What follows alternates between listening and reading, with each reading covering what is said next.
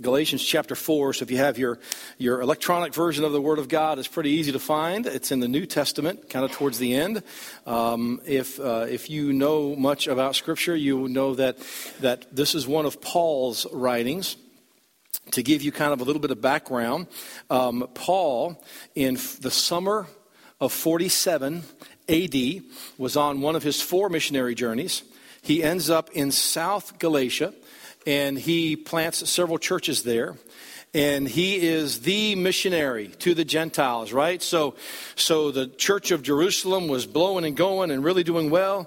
And so he felt called of God to reach the Gentiles. He was by Christ himself. And so he is planting all these churches. He leaves there after he planted these churches in South Galatia, and he heads back to Jerusalem to kind of report to them what is happening among the Gentiles. And there's a lot of excitement. But there's a group of people that are part of the church at Jerusalem that have distorted the truth.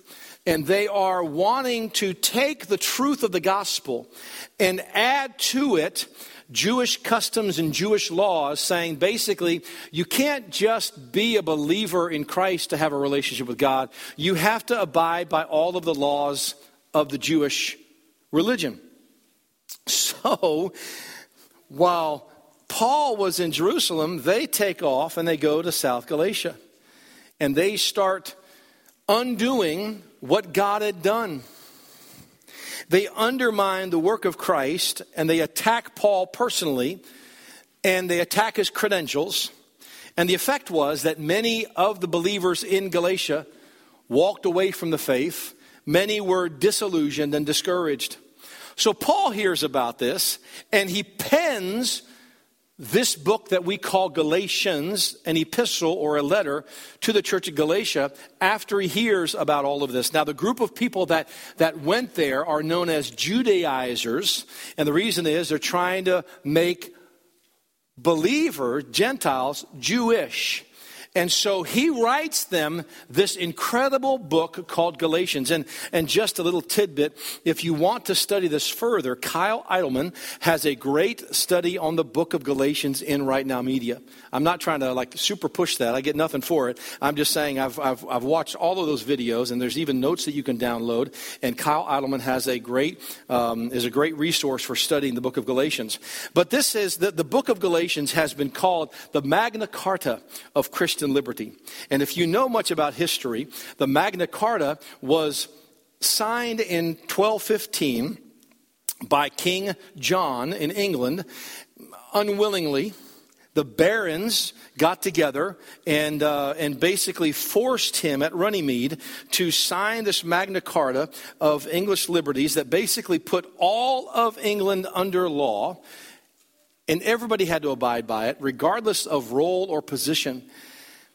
It was revised several times, right? But that's where it all began, was in 1215.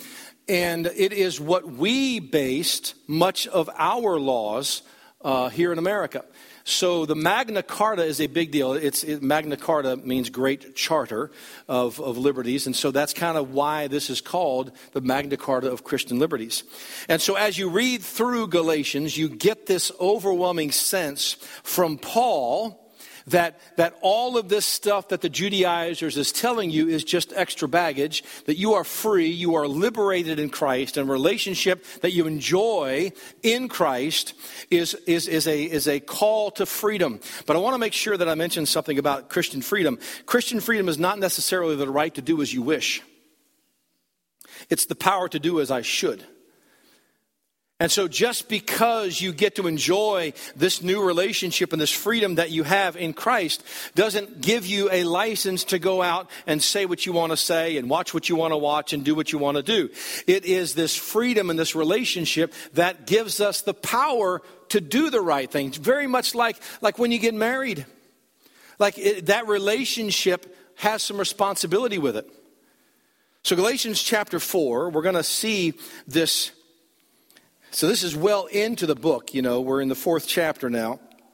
And I want you to hear the frustration and the angst that Paul has as he is writing these believers after the Judaizers had come in and tried to undo what they had begun in their relationship with Christ. He says this in verse 9, but now, after that you have known God, or rather are known of God, how turn you again to the weak and beggarly elements whereunto you desire again to be in bondage? Like, why would you go back to what you came from when you've been freed by Christ? You observe days and months and times and years. I am afraid of you, lest I have bestowed upon you labor in vain. Do you hear that? It's like, why are you willing to listen to these individuals after you have known the truth? Why would you go heaping all of these other outsourced things on top of your faith and holding them up like this is what the faith is all about? He goes on to say in verses 15, 16, and 17, he said, where is then the blessedness you spoke of? Now that's kind of where we're going with all of this. Because he's saying there's something missing. You had something beautiful, and now it's gone.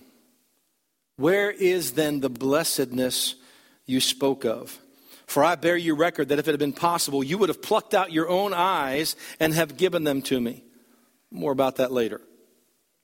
Am I therefore become your enemy because I tell you the truth? They zealously affect you, but not well.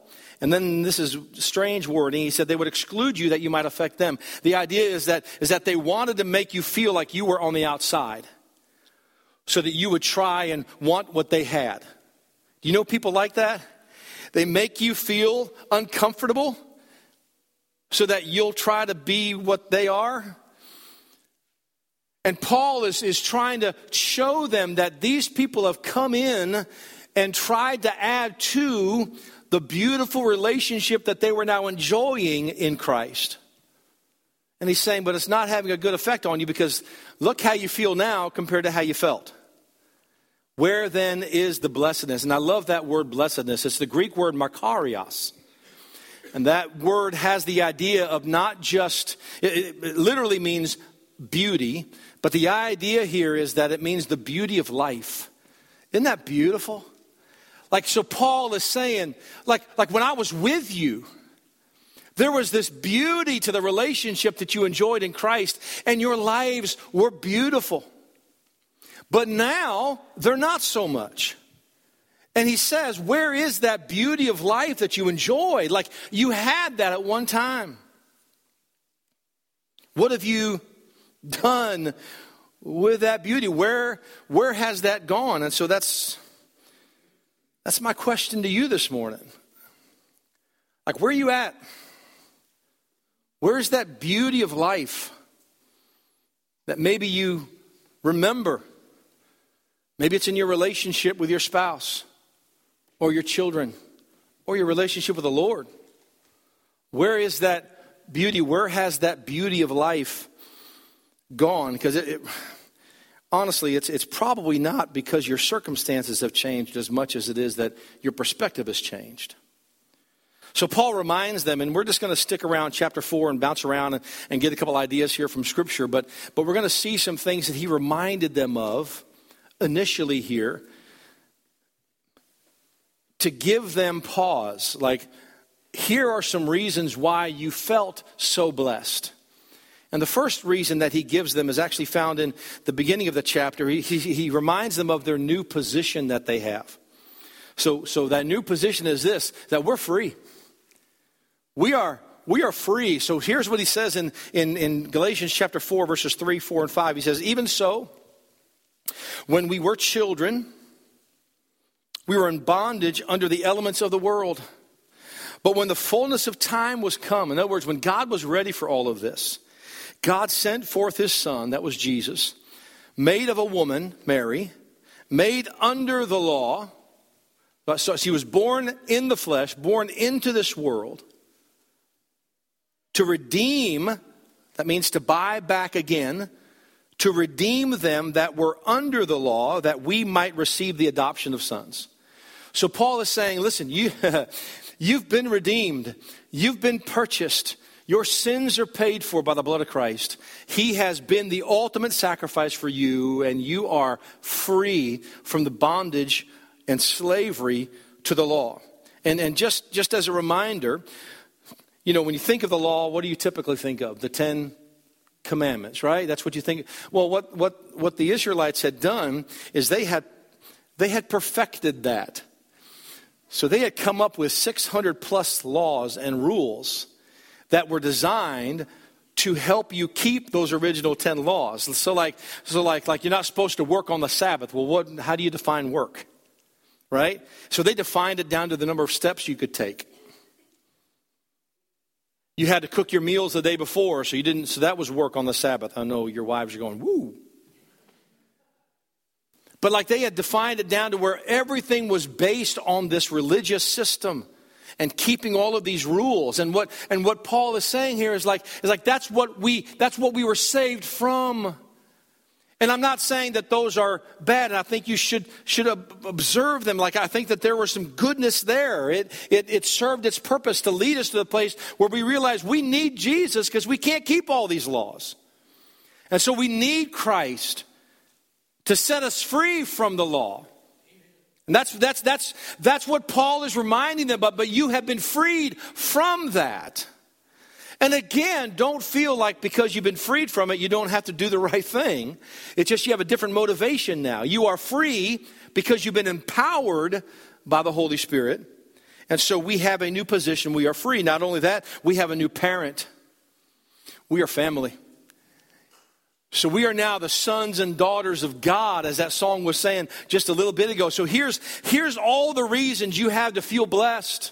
He's writing to the church of Galatians saying, where then is the blessedness you spoke of? Because when I was with you, before I left, when I was on my way, but we're heading back to Jerusalem, you were super happy. There was a beauty to your life. You've been freed from the bondage of sin, and you now have a new father.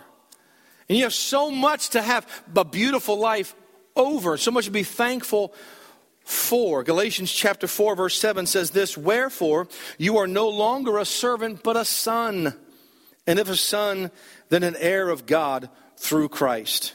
Man, we are sons of God. This changes everything. Because having a relationship changes everything. You say, well, you know, I was reading an article this week, and I'm not trying to get on a rabbit trail, but it was talking about whether you should dress up for church or not. I'd love to send it to you if you like it. But one of the points made about dressing up for church and looking your best and all of that was there's a dress code for the White House. And like if you want to go see the president, you have to meet a certain dress code. And the article said, not if you're his kid. We are sons of God. And I do think that God deserves our best, and I'm not opposed to that. And if you want to dress up, that's great. But I think there's a lot more to it than you might be willing to admit to. But we are the sons of God, and it changes the relationship. We are daughters of God, and it changes the relationship. We're no longer servants. We are now children. It's not a religion anymore. It's about a relationship, and we get to enjoy all the privileges that being an heir of God comes with it. So we have a new partner as well. We're not alone in all of this. We have a new position, a new parent, and a new partner. And I love this, that when Christ left, he gave us the Holy Spirit. We are not alone. And I believe the Holy Spirit is the most untapped resource for the Christian. He indwells you. He is there to encourage you. He's there to convict you. He's there to guide you and lead you. He's there to pray with you. He's there to minister to you. And he dwells inside of you. You are not alone. Galatians chapter 4 verse 6 says this, and because you are sons, God has sent forth the Spirit of his Son into your hearts, crying, Abba, Father. And the idea is that there is a beauty to having the Holy Spirit living within us. How good of God to give us Godness in our own selves to help us in this life that we live. What a helper. and what a friend. So do you see what has happened? Paul is giving them all these great reasons to feel blessed, to have beauty in their life. And he's reminding them of the reason they felt the way they did before the Judaizers came in. They have so much to be happy about. But you and I both know that trying to convince somebody to be happy, it ain't easy. Telling somebody that they should be happy is almost impossible. Telling somebody that they really have it pretty good doesn't usually work. No matter what you say, they tend to minimize the good and they magnify the bad in their life. But you can't make somebody feel the way you want them to feel just because you see something different than they see. So how about let's just talk about you this morning. How's your blessedness? Like, how beautiful do you feel like your life is? I mean, really. Like, how beautiful do you think your marriage is? How beautiful do you think your relationship is with your kids? And where I'm going with all this is like, I think at some point we've swapped out the beauty of life for something else. So here's my question, like, what did you trade it for? What did you trade out your blessedness for? And let me put it another way. With what have you been compensated? So like you had beauty and you traded it for something else. Maybe you traded it for bitterness. Maybe you traded the beauty of life and that blessedness that you feel, all the reasons you have to be happy, and you traded that for anger or despair or unhappiness. Was that a good trade? No. So, Eric, all right, I'm hearing you. How do I manage this then? How do I get that beauty back? How do I take that bitterness out and replace it with goodness and beauty again? How do I let me just let you peek into the rest of the story here. It's on you. It's on you. Because I think we have to understand that we have to stop waiting to be blessed and realize that we are blessed. Because here's the truth of the matter is, we focus so much on the anger and the sorrow and the injustice and the way we've been treated. And you are right, it was probably wrong. And I don't even understand everything that you're going through. I don't understand that kind of heartache. I don't have those same health issues. I don't understand all of that, and I don't pretend to. And I don't even pretend to be the best Christian in this room. I'm just the one with the microphone. So I don't know the answer for you. I just know that for me, perspective is everything. And sometimes I have to realize I am blessed rather than waiting to be blessed. Like God has already done it. That's what Paul's reminding them of. Because God didn't change in that equation. They allowed themselves to be influenced by people who weren't really telling them the truth, who had an agenda. And they swapped out this blessedness of life that they had for something that was causing them to doubt their relationship with God, doubt their relationship with Paul, question their salvation, walk away from the Lord. Don't get there. Don't allow that to happen to you. Here's the whole message right here.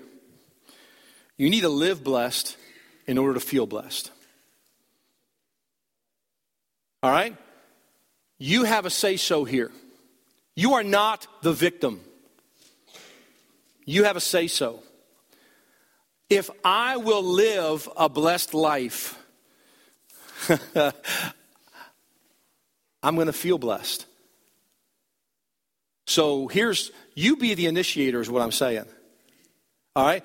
What do you mean, Eric? Here's what I'm saying. Have a grateful heart. Have a grateful heart. Begin to look at all that God has done, what all others have done for you. You've got a good life, whether you realize it or not. And I know there are struggles, and let me tell you, there's nothing that hurts me more than financial pain. Or relationships with your children or a spouse. When somebody that close to you, and there's angst there's something going on. And I understand that is a difficult situation. But my encouragement to you is not to focus on that, but to begin to express gratitude for the goodness that you do have in life. So when we're right here, like, all right, so what have I been given? What do I have? What goodness is there in my life? A grateful heart. Second of all, a giving hand. So what are some things that I can do to be proactive? What does it look like to live blessed? Be grateful. Give. Let me tell you, so when you have the opportunity to bless somebody, and you respond to that inner voice, that Holy Spirit, and you give a generous tip, or you're incredibly friendly as you walk through the checkout line, and you make them feel better, you know what happens to your heart. You feel better. Right? That's what I'm saying. You act blessed, and you feel blessed. And I'm not trying to humanize all of this, but I do believe that there is a biblical principle here. So remember that verse that we read earlier, that they would give their eyes to Paul if they could? I truly believe, I don't know what his thorn, I have an idea of what his thorn in the flesh was. He refers to a couple of times. But I don't know that it was his eyesight, but I do think that he had very poor vision. And there was something about his eyesight that was an issue that was noticeable. There was one book that he wrote, one letter that he wrote, and he said, you see that I wrote this book to you because you can see how large a letter I've written to you. So he on purpose identified the fact that, yeah, you can tell this is from me because I'm writing really big words. I think he had a visual problem. And so when he's with this church, they were so empathetic to him that they were willing to pluck out their own eyes. If it had been scientifically and medically possible, they would have literally given them they would have given him their eyeballs. Ouch. That's a lot of love. That's a lot of compassion. But there is something about having that spirit inside of you. Like when you really want to bless somebody else and you are generous with somebody else and you are a giver, it does something to your heart. Why do you think the Bible says, it's more blessed to give than receive? There is something that it does to the inside of you. I'm talking about sacrificing for others. And let me just mention this, and I don't mean just money. Time, talent, and treasure. Time, talent, and treasure. I think that money is part of giving, but I think giving of yourself, your time and your abilities. How can you benefit somebody else? A giving hand. So how can I help? How can I help? What can I give? That brings the beauty back. That brings the beauty back. There is nothing more delightful. Well, there's a few things. All right, that's an exaggeration. It's just a lot of fun to pay for someone else's check at a restaurant with them not knowing it. And just watching their reaction. It's a lot of fun to leave a very large tip for a waitress who's working hard. I've seen it bring tears to their eyes. And there is nothing like that. It just makes you feel better. So we have, what have we got so far? We got a gracious heart, a giving hand, and we have a loose toddler. Let's pray for that young man right now. A grace-filled mouth. A grateful heart, a giving hand, and a grace-filled mouth. Verse 14, I don't have it for you, but let me just read this to you. And though my condition was a trial to you. I don't know what Paul's condition was he's talking about. He said, but although my condition was a trial to you, you did not scorn or despise me, but received me as an angel of God, as Christ Jesus. The way they interacted with Paul was so gracious. We don't know what his problem was, but whatever it was not an issue for them. They had no problem with it. They just welcomed him in, and they were gracious to him. Let me tell you, words can kill and destroy, or words can heal and breathe life.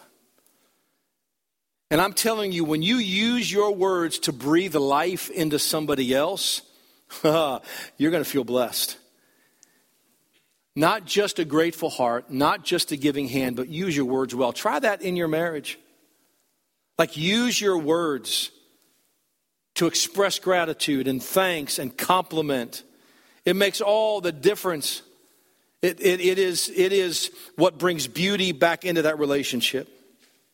Our treatment of others has an effect on how we feel, right?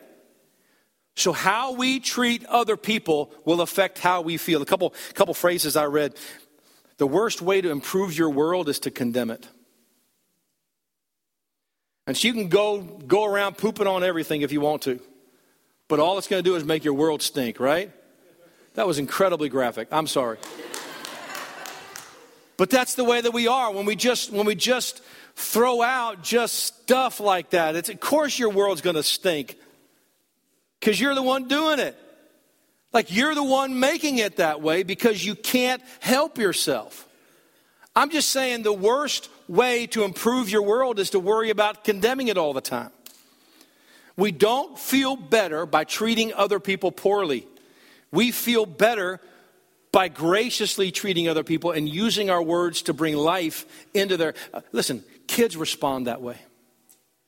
How about let's parent that way? And we build up our children and build their self-esteem. I'm all for obedient children. And you won't agree with me, but I'm all for corporal punishment. Pin drop. That's okay. You don't have to agree with me. I'm just saying, it's like, I believe in obedience and respect and telling the truth. Those are the three big rules in our family. You showed respect and you told the truth. And you obeyed the first time. If they can obey on 3, they can obey on 1. They've trained you. That's not in my notes. I'm sorry. I'll cut it out of the tape if it makes you feel bad. So I'm all for obedience, but I'm also for building up your children. Like, using your words to breathe life into them, even if you are having a frustrating day. And as you have grace-filled words and you're using your mouth to build up somebody, it's going to make the difference in how you feel. If you want to improve your world, be gracious. So here's what I'm saying. It's a choice. And what Paul is telling the Galatian believers is, there was a time when you enjoyed life more. There was a time when your relationship with the Lord was sweet. And it wasn't very long ago. Like, I just left. I just got to Jerusalem. And I'm hearing all this stuff about you. Let me remind you about all the goodness that God has shown you and the good life that you get to live. And then he says, here are some ways that you can live blessed in order to feel blessed and get that blessedness back. Use your words well. Be generous with what you give to people and express your gratitude often. Because when you live blessed, you'll feel blessed. But it's your choice this morning. And I know you're thinking about somebody else. I'm thinking about you. I'm done. Let's pray. Father, we love you. Thank you for your word. Thank you for how the scripture comes alive when your Holy Spirit can use that in our heart and apply it. Help us to use this today. Help us to use our words, our resources, ourselves to further your kingdom and to breathe life into other people. And help us to enjoy and seek and live in the abundant life that you promised. And the beauty and the blessedness that you have brought into us. And I'm not saying we're not going to have hardship or trials or heartache. But that should not be the norm. Help us to trade all of that for the blessedness that you've promised in Jesus' name. Amen.